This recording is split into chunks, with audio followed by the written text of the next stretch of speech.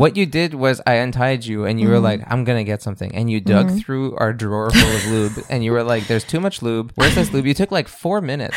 I wanted a specific flavor. Yes. You and were I had a looking really for hard time to find it. Joe Candy Shop butterscotch specifically. Oh, And I was just like lying it. there trying to stay hard while you were digging through and looking for butterscotch lube. I was going to put your cock in my mouth. I was sure you were going to get hard. Again, no problem. It didn't matter. All I could think about was my cock going in your mouth. So there's no way I was going to lose that erection. Yeah. Because I knew it was coming. Anticipation's fun. That's right. You've had a few guys over the years tell you like anticipation's for women. Yeah. Men don't Fuck like that. No, when I'm waiting for my dick to get sucked, I'm fucking happy. Yeah. The anticipation is great. Who doesn't want a woman on her knees, tying up her hair, looking up at you, licking her lips, tracing her tongue up and down your shaft? Like, who doesn't want that? That was just a tease. Yeah, there's a lot more where that came from.